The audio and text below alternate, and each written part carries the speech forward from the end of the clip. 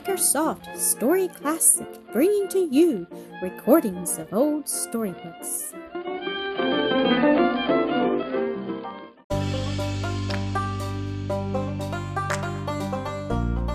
Mildred Keith, Episode 20. "Well, I'm both glad and sorry Horace is gone," Mrs. Keith remarked with a smile, a sigh, and a dewy look about her eyes, as the stage passed out of sight. "I'm fond of the lad, but was troubled lest the egg should get hold of him. Besides, the dearest of guests is something of a burden with sickness in the house, and a scarcity of help." "Yes, that is very true, Mother," Mildred answered, "and so thoroughly do I realize it that I am wholly and heartily glad he's gone, albeit I liked him much better this time than I did before." "The house feels lonely," said Zillah. "It seems most as if Aunt Wealthy had just gone away."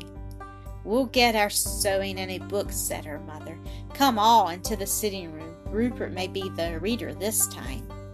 Mildred, you and I will have to be very busy now with the fall sewing." "Yes, Mother dear, it's a blessing to have plenty of employment, but do you think I shall need to give up my studies for a time?" "No, daughter, I hope not. I want you to go on with them. Mr. Lord says you are doing so nicely. Your cousin, too, told me he thought you were getting a better, more thorough education with him than you would be likely to in any school for girls that he knows of." Mildred's eyes sparkled, and Cousin Horace took a warmer place in her affections than he had held before. It was well, for it needed all that to keep her from disliking him for his indifference toward his motherless little one, when a few days later she heard his story from her mother's lips. They had a very busy fall and winter, missing sorely Miss Stanhope's loved companionship and her help in the family sewing, the putting up of fruit, the pickling and preserving, indeed in every department of household work, and in nothing more than in the care of the sick.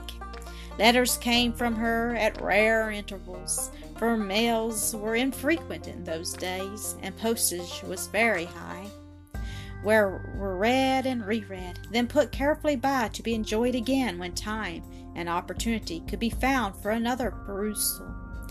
They were not the brief statements of facts that letters of the present day generally are, but long, chatty epistles, giving in pleasing detail her own doings and those of old friends and acquaintances, and all that had happened in Lansdale since they left, telling of her pets, of the books she read, and what she thought of them.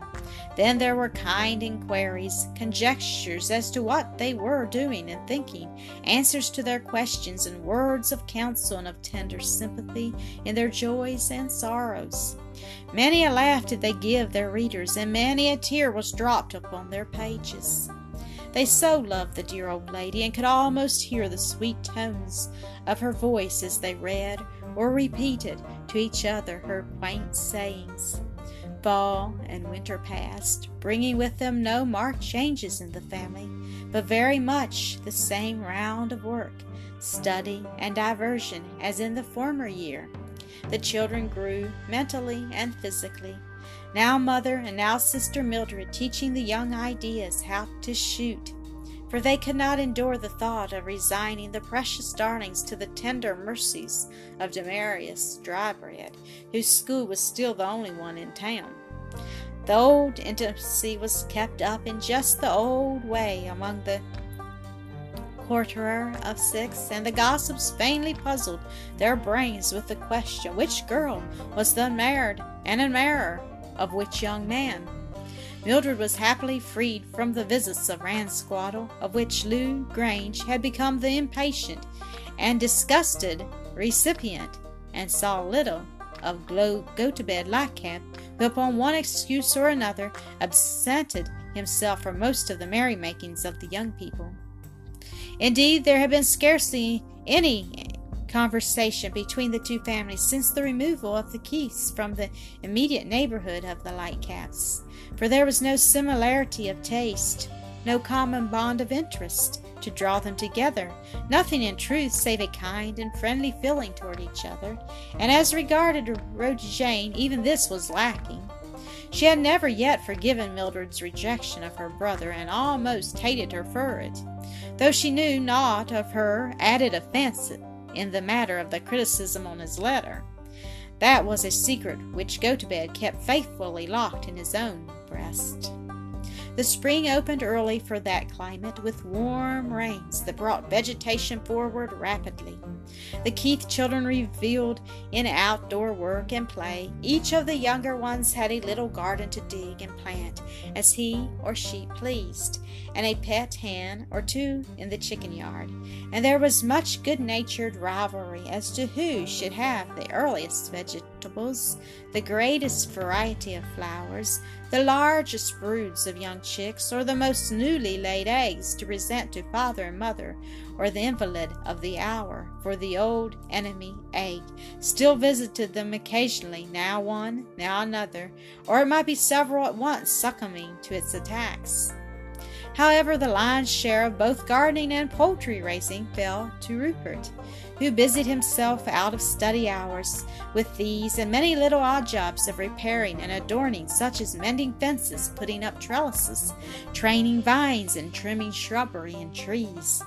The mother and Mildred found so much to do within doors that some oversight and direction of these younger workers and the partial care of a few flower beds near the house were all they could undertake outside. They had been without a domestic for some weeks, and had passed through the trying ordeal of the regular spring house-cleaning with only Mrs. Rood's assistance, when one pleasant May morning, while dishing up breakfast, their hearts were gladdened by the sight of the sinewy form and energetic countenance of Celestia Ann Hunsinger, as she stepped in at the kitchen door with a characteristic salutation. "How do you, Miss Keith? You don't want no help round here, do you?" "We want just the sort of help we'll be sure of if you'll take off your bonnet and stay," Mrs. Keith answered, giving her a hearty grip of the hand. "Then that's what I'll do, and no mistake," returned the girl, setting down a bundle on a chair with the remark, "You see, I brought some o' my duds along," pulling off her sunbonnet and hanging it on a nail. "Here, Miss Mildred, let me smash them taters. So, Miss Keith, you've been building since I was here last?" "Yes, a new kitchen, so we could take the old for a dining room and be less crowded. It's awful nice. I always did like a good big kitchen, room to turn around and keep things straight." "It's going to be nicer still, Celestia Ann," said Rupert, who had just come in from his work in the garden and was washing his hands preparatory to taking a seat at the table. "It wants a coat of paint on the outside, and I'm going to put it on myself today." "Well, I never," she said. "Do you think you're up to that?" "Of course I do, and so, I suppose, do father and mother, or they wouldn't have consented to let me try." "Well, there's nothing like trying, as I've found out in my own experience," returned Miss Hunsinger, using her potato masher vigorously, "and I allers enjoy meeting with folks that's willin' fur it. But do you know, Miss Keith, 'pears to me like I can't comes the easiest to most human critters. Tongues of any 2 words in the American language, and with more'n half on them there line words. Yes, there's more lies told in them 2 words than in any other 10, so there," as she laid down her masher to stir in the milk, butter, and salt. "I'm afraid there's only too much truth in your remarks," said Mrs. Keith, "but certainly no one can accuse you of a fondness for that favorite phrase of the indolent and ease-loving." "Thank you, Miss Keith. I've lots of faults and failings as well as the rest of the human family, but I'm certain sure there ain't no lazy bone in my body.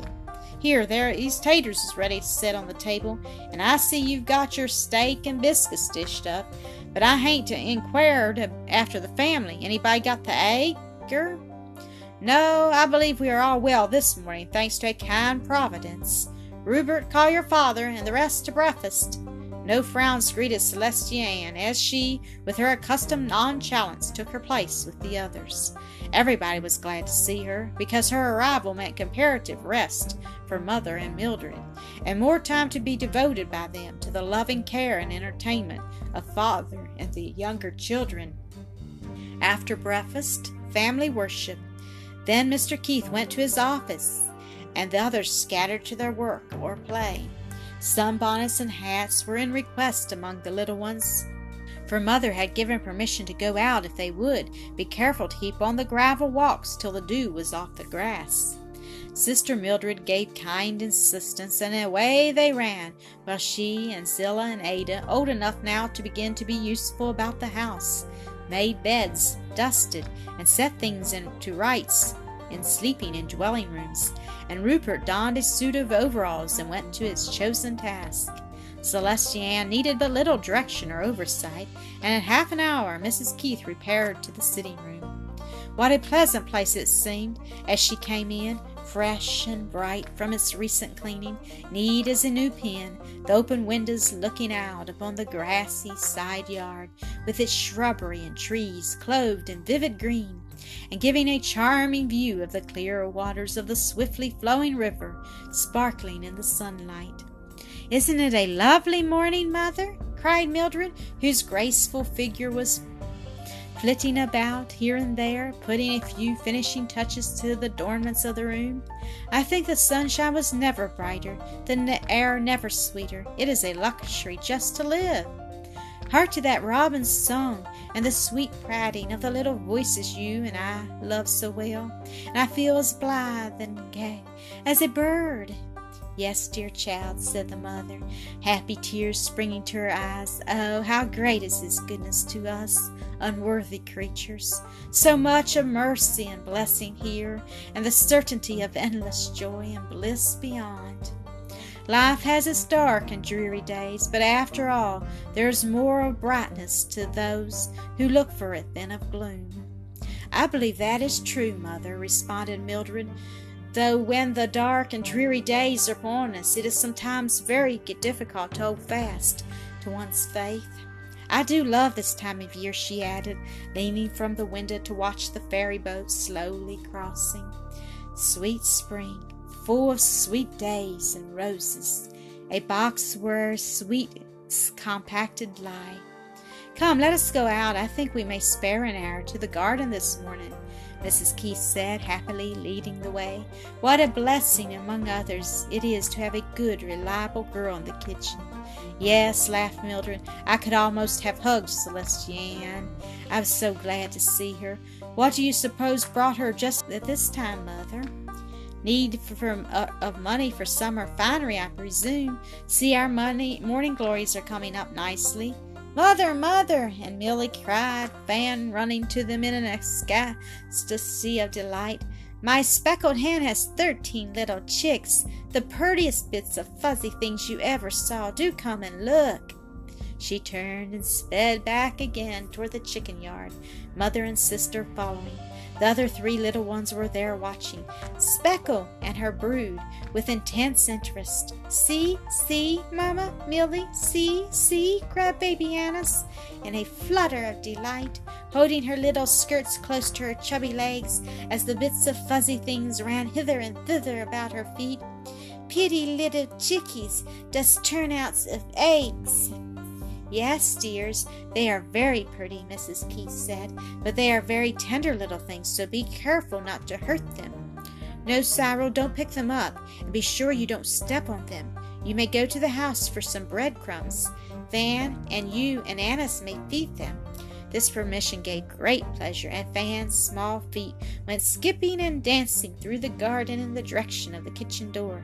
Then Mother must look at Annis's hen sitting on her nest, and noticed how the older broods belonging to Cyril and Don were growing in size and strength, Zillah's and Ada's also, and hear how many eggs the other nesters had furnished this morning. After that, the gardens were submitted to her inspection, Mildred still bearing her company, both making suggestions and giving assistance, and so a full hour had slipped by before they returned to the house, and Rupert, they found, had made great progress with his work. "I painted the whole end, Mother, do you see?" he called to her, "and now I'm beginning this side. I think I'll have the whole job done today." "You have been very industrious," she said, "but don't make haste so fast that it will not be done well." "Oh, no, ma'am, I don't intend to." He was at the top of his ladder, and near the roof of the new one-story addition to their house. "Take care, my son," said Mrs. Keith. "It seems to me your ladder doesn't stand very securely. Is there no danger of its slipping?" "Never a bit, Mother," laughed the boy. "Why, what would make it slip? She and Mildred turned and walked on toward the front of the house, had just set foot upon the porch there, when a shout from Rupert startled them and made them pause and look back at him. They saw the ladder slip, then slide rapidly to the ground, while with a cry of alarm they rushed toward him, but they were much too far off to reach him in time to be of the least assistance. Down he came to the ground, falling with considerable impetus and alighting upon his feet, his brush in one hand, his paint pot in the other, striking with a force that sent the paint all over his person. He reeled and dropped. "Are you hurt? Oh, my boy, are you much hurt?" asked his mother tremulously as she hurried to him, looking very pale and frightened. "My clothes have got the worst of it, I believe, Mother," he said, laughing and staggering to his feet. "I'm afraid they've robbed the house of half its new coat." The others came running from chicken yard and garden. Celeste Jan poked her head out of the kitchen window, and a peal of laughter met him from all sides. "I dare say I cut quite a comical figure," he said, taking it in good part, "but since I've broken no bones, I wouldn't carry red cent if it wasn't for the loss of the paint and the damage to my elegant attire. Oh, what a fall was there, my countrymen!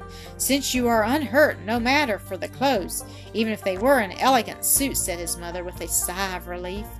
"But half the paint's gone, Mother, at least put up on my person, where it's worse than useless," cried the lad, surveying himself with an expression so comically lugubrious that there was a fresh explosion of mirth. "Never mind, it will not cost a great deal to replace it," said Mrs. Keith, "but I think the job may wait now till we can get a regular house painter to finish it up." "What? Would you have me give up so easily, Mother, and own myself beaten? I don't like to do it. Please let me try again, and I'll place the ladder more carefully." "I don't know. We'll ask your father first. There's no special haste, and how would you all like to go with me for a walk, a nice long stroll down to the bridge and over the river to look for wildflowers?" The proposal was greeted with loud acclamations and clapping of hands. "Oh, delightful! Oh, goody, goody! May we, Mother?" "Yes, we've all been working hard this long time, and I think really deserve a holiday. Rupert, make yourself decent, and we'll set out at once, taking a lunch with us, so that we need not hurry home." "Tin I do, Mama? Tin Annis do?" asked the baby girl eagerly, the rosy face all aglow with delight. "Yes, indeed, Mother's darling. You shall go in your little coach, because your dear little feet couldn't travel fast enough to keep up with the rest, and would get so tired." "Do we need to be dressed up, Mother?" asked Fan, me, and Don, and all the children. "No, dear, we don't go through town and are dressed quite enough for the woods." They were soon on the way, strolling leisurely along, drinking in with keen enjoyment the sweet sights and sounds. The sky over their heads was of a dark celestial blue, with here and there a floating cloud of snowy whiteness, whose shadow flitted over the landscape, giving to it a charming variety of light and shade. Their road lay along the bank of the river, and its soft murmur mingled with the hum of insects and the song of birds. The grass beneath their feet was emerald green, thickly studded with wild flowers of every hue, and the groves of saplings through which they passed were fast donning their summer robes. The bridge was a rough wooden structure half a mile below the town, quite out of danger of crowding the houses of the citizens or doing much injury to the custom of the ferry. The walk was a longer one than the younger children were accustomed to take, but there was no occasion for haste. They were in search of rest and pleasure, and when little feet grew weary, Mother let them stop and amuse themselves with making wreaths and bouquets of the flowers they had gathered, or by throwing stones into the river till they were ready to go on again. They did not go far beyond the bridge, only climbed the bank on the other side, picked a few flowers there, and were ready to return. Thank you for listening to another episode of Acresoft Story Classic.